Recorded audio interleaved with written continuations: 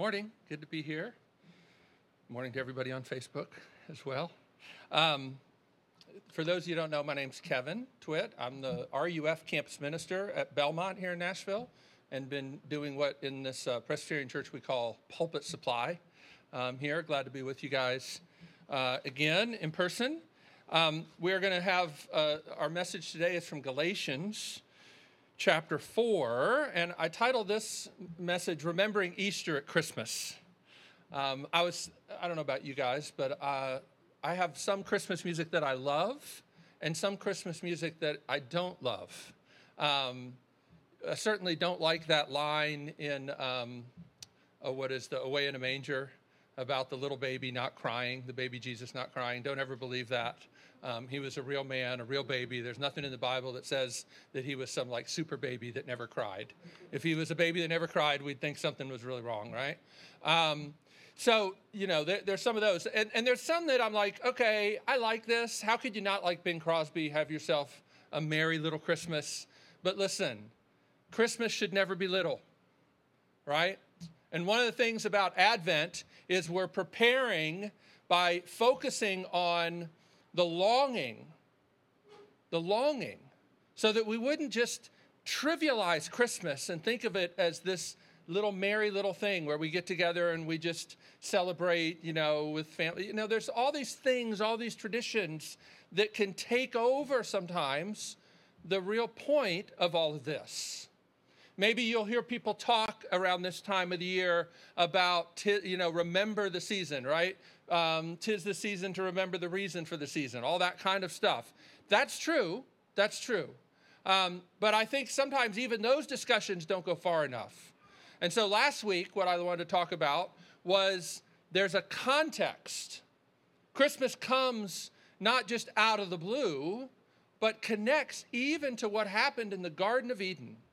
And I talked about the poetic justice of the way Mary can even serve as sort of this poetic justice, the child born through Mary answering sin that came through that first couple in the garden. And how even as God prophesies in giving this curse to the serpent and says that there will be one day one born who will crush the head of the serpent, that through childbirth, this strange passage in 1 Timothy says, we will be saved through the childbirth, this childbirth that we celebrate on December 25th. So last week, we were trying to understand the context that's come from a long way back, right? Today, we're going to look at what Christmas is all about.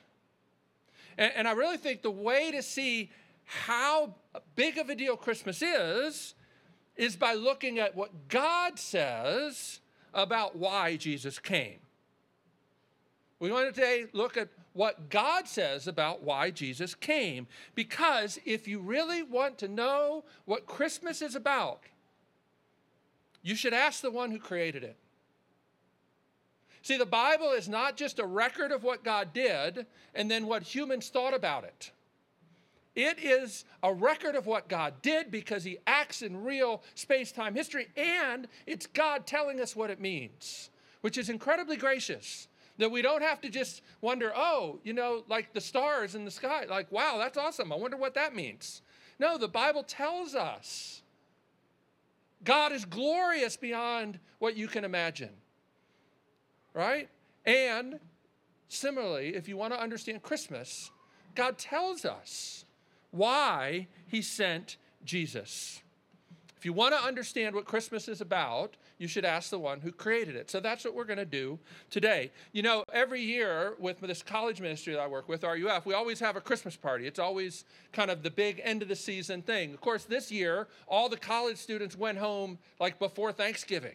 So no Christmas party. I did not get to share my Norwegian rice pudding, which is like the highlight of my year because not very many people like it, but I can justify making a double batch in the crock pot and have it for like a week to feast on.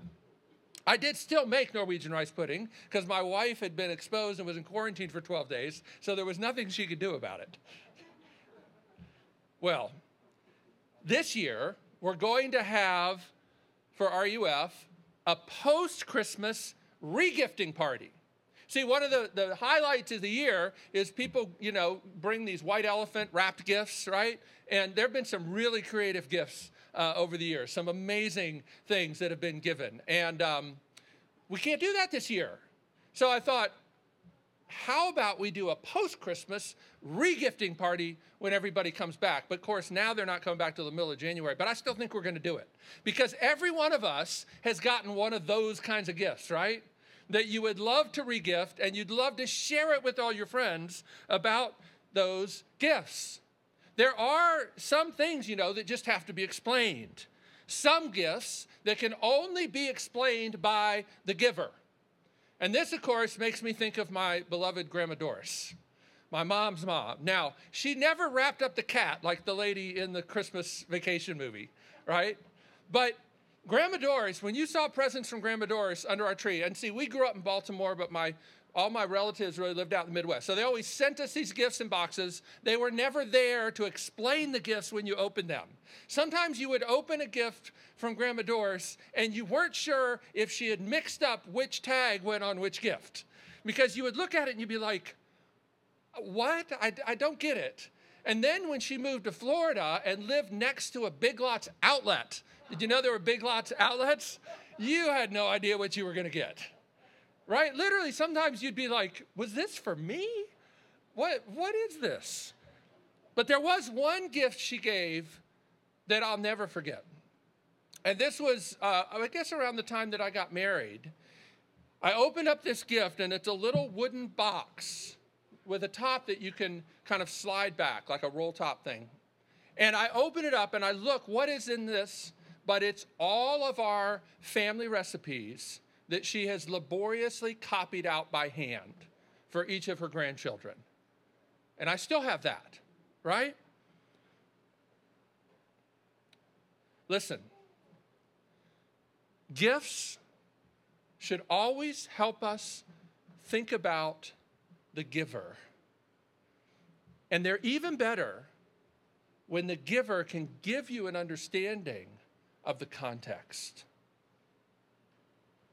So, we will never understand the real point of Christmas unless we ask the one who sent the child, why? Why? So let's hear what God has to say. Galatians chapter 4, verses 4 through 9. The Apostle Paul writes this, "But when the fullness of time had come, God sent forth his Son, born of woman, born under the law, to redeem those who were under the law, so that," see, these "so that" phrases always give you a clue as to the reason, right? Whenever you see a "so that," it tells you why. Sent this Son, born of a woman, born of the law, to redeem those who were under the law, so that we might receive adoption as sons. And because you are sons, God has sent the Spirit of his Son into our hearts, crying, "Abba, Father." So you are no longer a slave, but a son, and if a son, then an heir through God. Formerly, when you did not know God, you were enslaved to those that by nature are not God's. But now that you have come to know God, or rather to be known by God, how can you turn back again to the weak and worthless elementary principles of the world, whose slaves you want to be once more? So this is a passage, about the gift, why God gave the gift, but it's also an exhortation, isn't it? Like the gift actually should drive us to live a particular way and not another way. So as we explore this, let's first come to the Lord again briefly in prayer. Lord, we do thank you for the gift. Help us to never take it for granted. But Lord, also help us to cherish what you say here about why. That we would fully appreciate and appropriate this gift you've given. We ask you to help us. Send your Spirit to help us, even now. In Jesus' name we pray. Amen. We live in a world, I think, often with disconnected bits of information. As people have said, there's more information, but there's less wisdom. And so often, there's information without context. Just think about how often you've gotten upset by a headline or a tweet or a Facebook post before you've clicked on it and read the full context, right? Little bits of information without context lead to a lot of disconnection. The great disconnect that I want to talk about today, though, is the disconnect that happens when we fail to remember why God sent his son into the world. Because Christmas is not an isolated event. Last week I talked about how Christmas doesn't come out of the blue, but today I want you to understand it's not the ultimate, it's not the end, it's not the goal. It's a huge story, Christmas, with a glorious context that can only be fully understood by knowing why God has given us this gift of his son. And so what does our text say? What does God graciously tell us today about the why? Well, the first thing is God sent his son born of a woman. As Colin mentioned earlier, this is the incarnation. And sometimes in the modern church, we talk a lot more about the death and resurrection of Jesus than we do the incarnation. And it's important that we understand how amazing the incarnation is. This is a time of year when we're reminded about that, right? So when Christians talk about incarnation, they're describing how God took on human flesh and became a human like us. That's like crazy to think about. It's one of those things you're like, yeah, I've heard this a lot. I know Christians talk about this. We sing about it. I'm not sure I really understand it. You know, even the Nicene Creed is helpful, but it leaves you with a lot of questions. Well, like, how did that happen? And there's only so far you could go because God has only told us so much. But one thing we do know, God took on human flesh. Listen, the theologians do their best. Some of these things, I think the poets and the hymn writers help us. Because as important as it is to know good theology, it's important also that we remember that we're just grasping. You know, John Calvin is famous for saying that even the Bible is God's baby talk. It's God condescending to speak to us in a way that we can understand, but we never fully grasp, certainly, this idea of the incarnation. Charles Wesley, the great hymn writer who wrote Hark the Herald Angels Sing, and many, many other hymns. He actually wrote 6,500 hymns. I once calculated the day he was converted to the day he died, that's an average of one hymn per day for his life, okay? And that doesn't even count the unfinished hymns and the unpublished hymns. Then you're up to about 9,000. And if you want to, just relish in that, Duke University has put every single one of them on their website. Every single one of them. So you can just read Wesley hymns to your heart's content. Well, I want to point out a couple of them that I think are helpful in understanding, not just understanding, because I don't think you really understand until you glory in this idea of incarnation and what it means. I want to quote two of Wesley's hymns as we try and think about incarnation and what a big deal it is. Him, meaning Jesus, by all the angels adored, their maker and their king. Lo, tidings of their humbled Lord, they now to mortals bring. Emptied of his majesty, of his dazzling glories shorn. And listen to this. Our being's source begins to be, and God himself is born. Being source begins to be. Do you understand what a paradox that is? But do you understand when you get to things like the incarnation, paradox is like just sort of strikes you in the face. Like, how in the world can the infinite, almighty God be humbled and be born? How can being source begin to be? He says it in another one of his hymns this way. Let earth and heaven combine, angels and men agree to praise in songs divine the incarnate deity. Our God contracted to a span, incomprehensibly made man. With the incarnation, being source begins to be our God contracted to a span.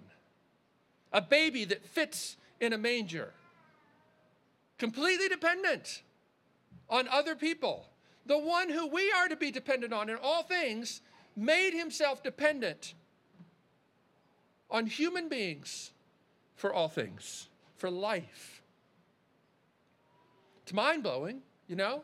And I don't think in the Western church we talk enough about the incarnation. Actually, you know, you may know people that are in like the Greek Orthodox or the Russian Orthodox or Antiochian Orthodox Church. There are various versions of the Eastern Orthodox Church.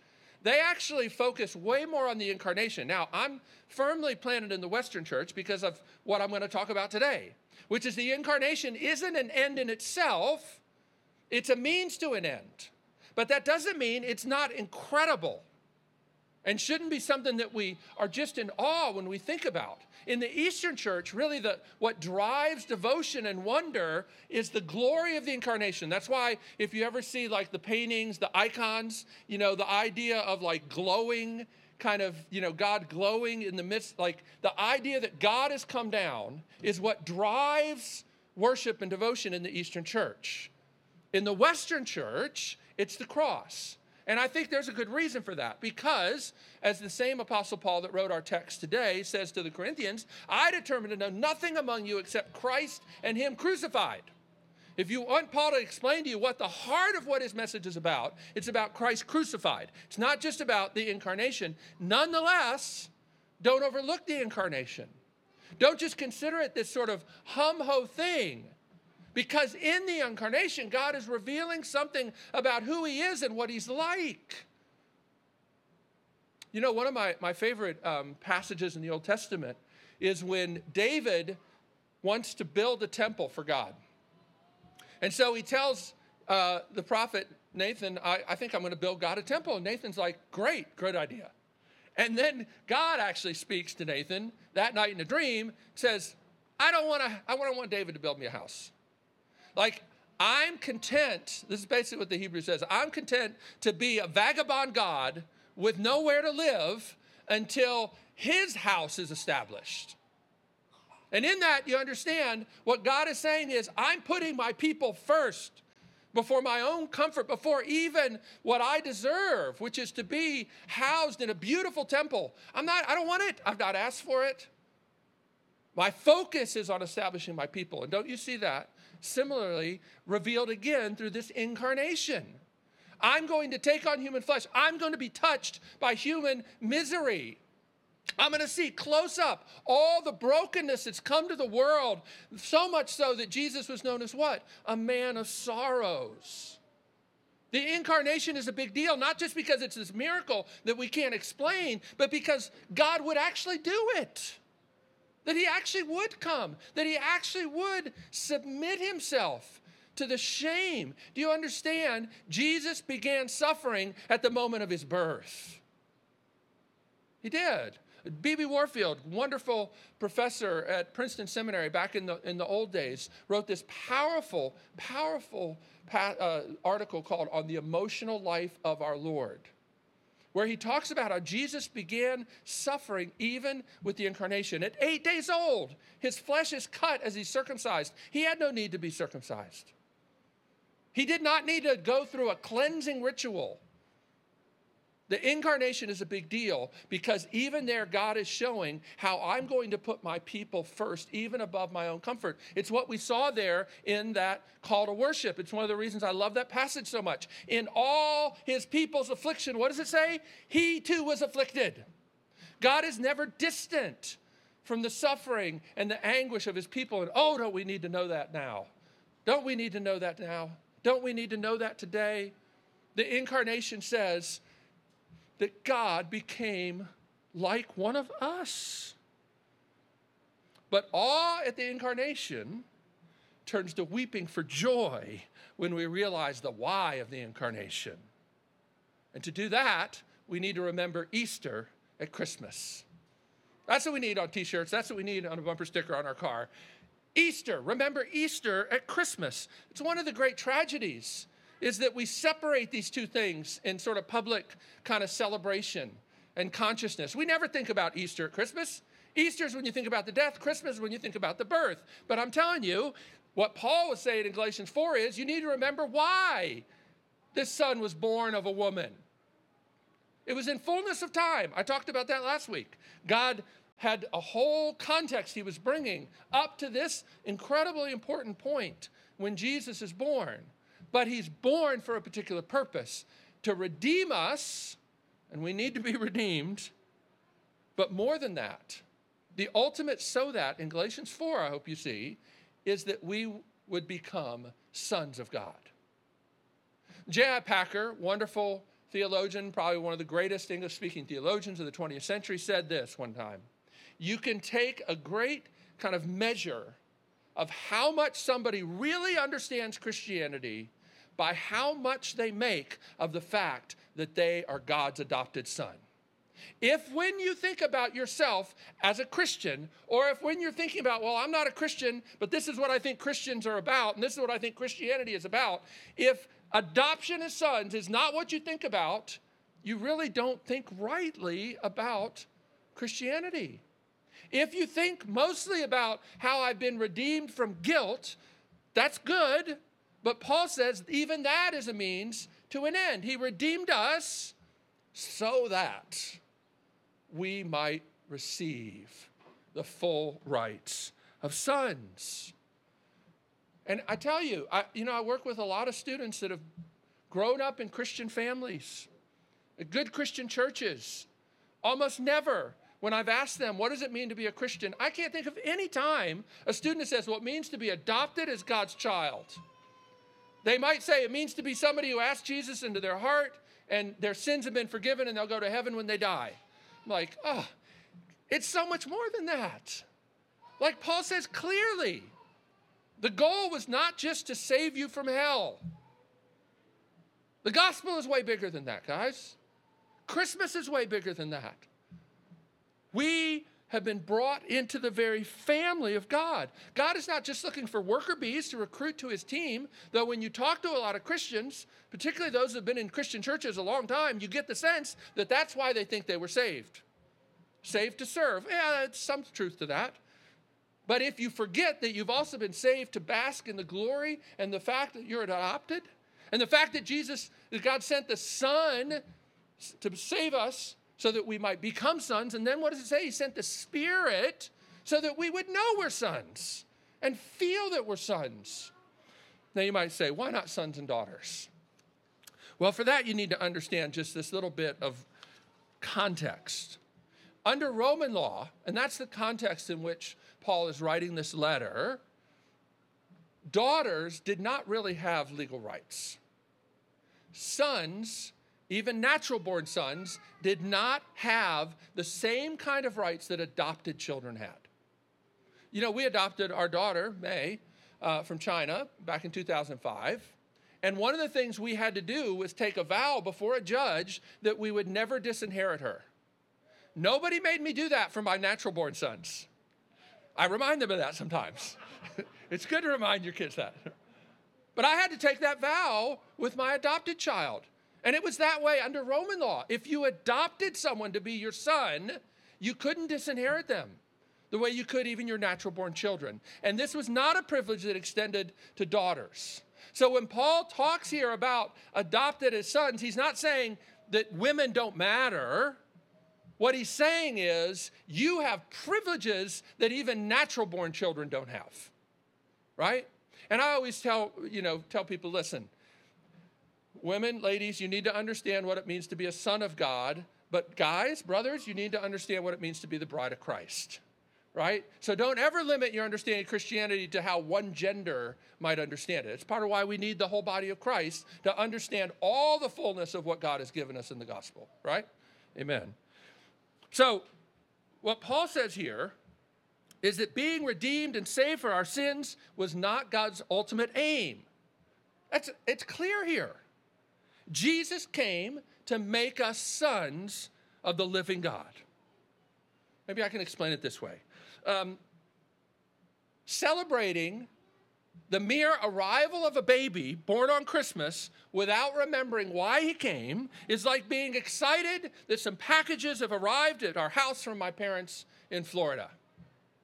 How crazy would it be if we just celebrated the arrival of the boxes and didn't even put them under the tree? Like we even left them out on the porch, especially these days. You want to get those packages in your house as soon as possible, right? But how crazy if we didn't even open the boxes. We just celebrated, yay, the boxes are here, right? You still haven't embraced, you see, the intention of the giver if you just celebrate the arrival of the gift. Because the giver wants you to open the gift. Presents are meant to be opened and enjoyed, right? How crazy would it be if you just put these presents under the tree? When mail comes from the grandparents, they expect it to be opened. Presents are meant to be opened and enjoyed. Don't let the gift, kids, adults, don't let the gift of the baby Jesus, born on Christmas, be an unopened present under your tree. You see what I'm saying?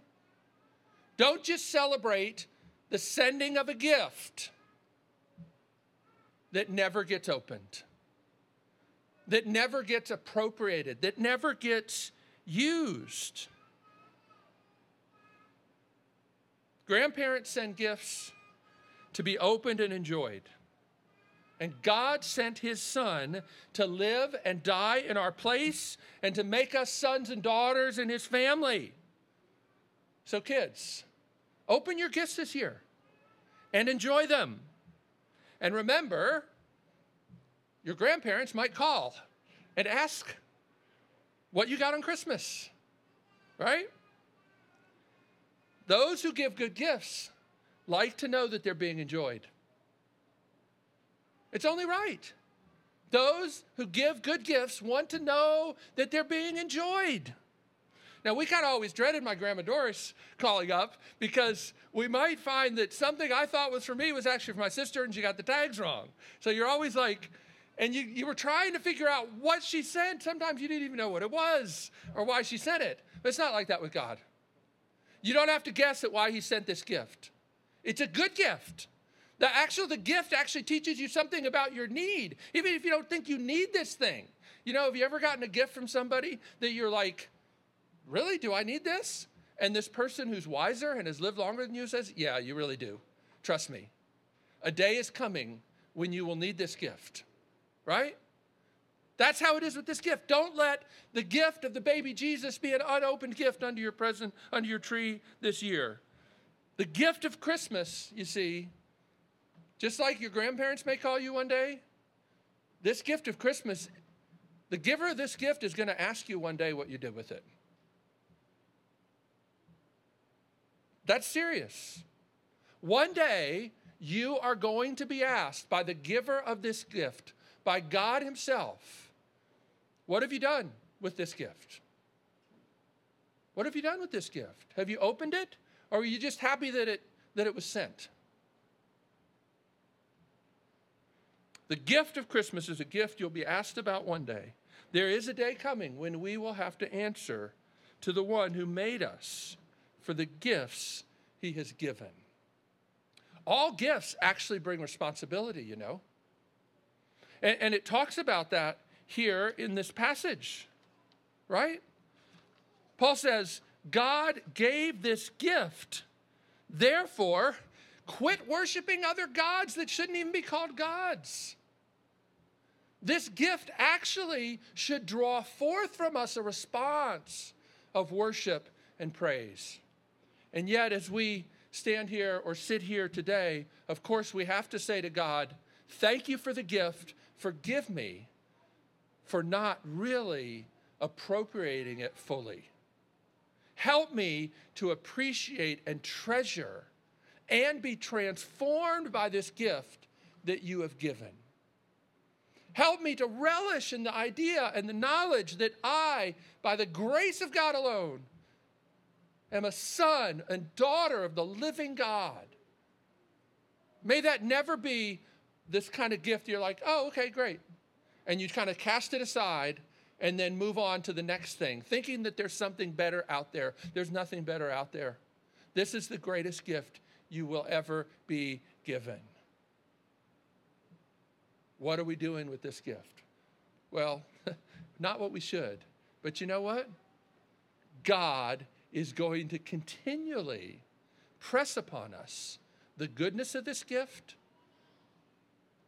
He's not going to take it back. Every year we come again to remember this gift that God has given and to remember why he gave it. The gospel reveals the character of God. He didn't just send Jesus so that we could all be like, oh, that's awesome. As Paul tells us clearly here, he sent the gift so that we might become sons and daughters of God. And then the Spirit was given that we might feel it and know it.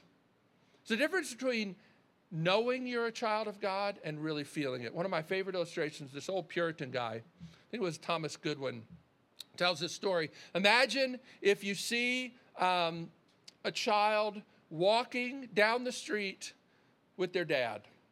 And they're kind of holding him by the hand there, and they're walking down the street. And all of a sudden, the dad just kind of jerks that kid up and gives him a bear hug. Here's the thing. That child is no more a son or daughter in their daddy's arms than they are walking next to him. But here's what Goodwin says. But oh, for the difference in the experience. Jesus came so that we could not just be the friends of God, as glorious as that is, but could become the very sons and daughters of God. But the Spirit was sent that we would feel the bear hug. That's why he gave us this meal as well, right? Because meals in the Bible are always about rich fellowship, not just bare sustenance so that we can work some more.